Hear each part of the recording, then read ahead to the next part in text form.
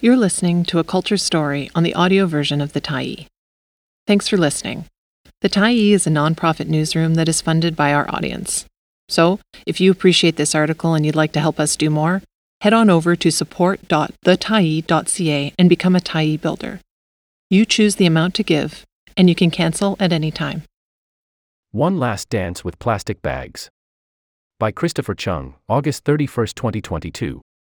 The age of plastic bags might be officially over in Vancouver, but you can still spot these so-called single-use items around the city living another life. There are the binners who use them to lug cans and bottles to the recycling depot. There are the backyard farmers who use them as jackets to warm their hanging melons and squashes. Like many others who've been hoarding them long before the ban, I'm still reusing them as, what else, bags for gifts, groceries and garbage. Vancouver brought on the ban in January, ahead of the federal ban coming at the end of the year. We know that plastic bags are terrible for the environment. They don't biodegrade, they carry toxic chemicals and break down into small pieces that are breeding grounds for bacteria. In Canada, we use an estimated 15 billion plastic bags annually, bags that make up the bulk of plastic litter found on our shorelines. Susan Frinkle, author of Plastic, A Toxic Love Story, says it took a while for plastic bags to enter our everyday lives. In the 1950s, there was panic about how the bags suffocated children. There was also the fact that customers didn't like the thought of clerks licking their fingers to pull a plastic bag free from the stack.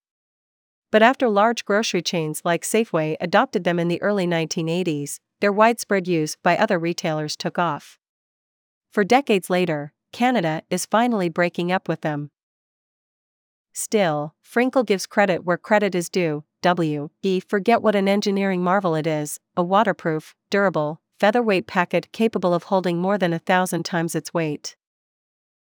My favorite part of these vanishing bags is the graphic design, particularly those by local businesses. Artist Sho Shibuya, who photographed plastic bags after New York banned them in 2020, was particularly enamored with those "Thank you. Have a nice day" bags with big yellow smiley faces on them. They appear generic, but look closer and you'll see that each has a slightly different smile. He shared a Shinto belief with the New York Times: "We believe every single object has a god inside, and that's why we cherish things. Even a plastic bag, even a cigarette butt." Digging out the hoard of plastic bags from under my sink, each carries the memory of a journey and a purchase. The new jacket I saved up for, in a transparent bag so everyone could see what I got as I strolled down Main Street. The strip of pork belly from the butcher, in a bag with the image of a friendly pig on the side.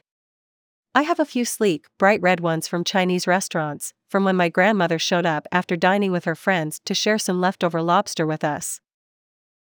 I love all the art, especially the cornucopias of cartoony fruit used by small supermarkets.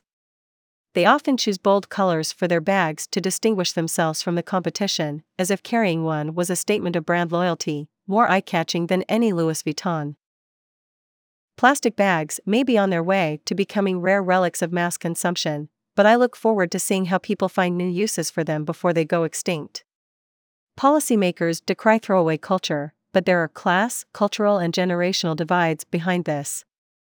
Just as tins of Royal Dansk butter cookies are saved for sewing supplies and jars of Taster's Choice for spices, plastic bags will live again before they die for good.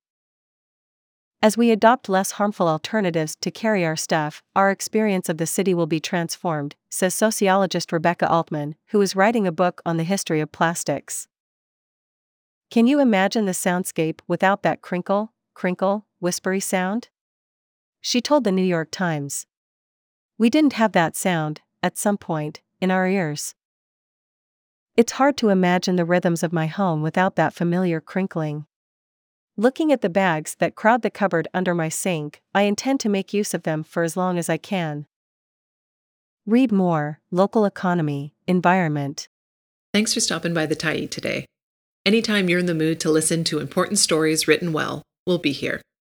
And if you'd like to keep independent media going strong, head over to thetyee.ca and click on the Support Us button to pitch in. Finally, big thank you to all of our Tyee builders who made this story possible.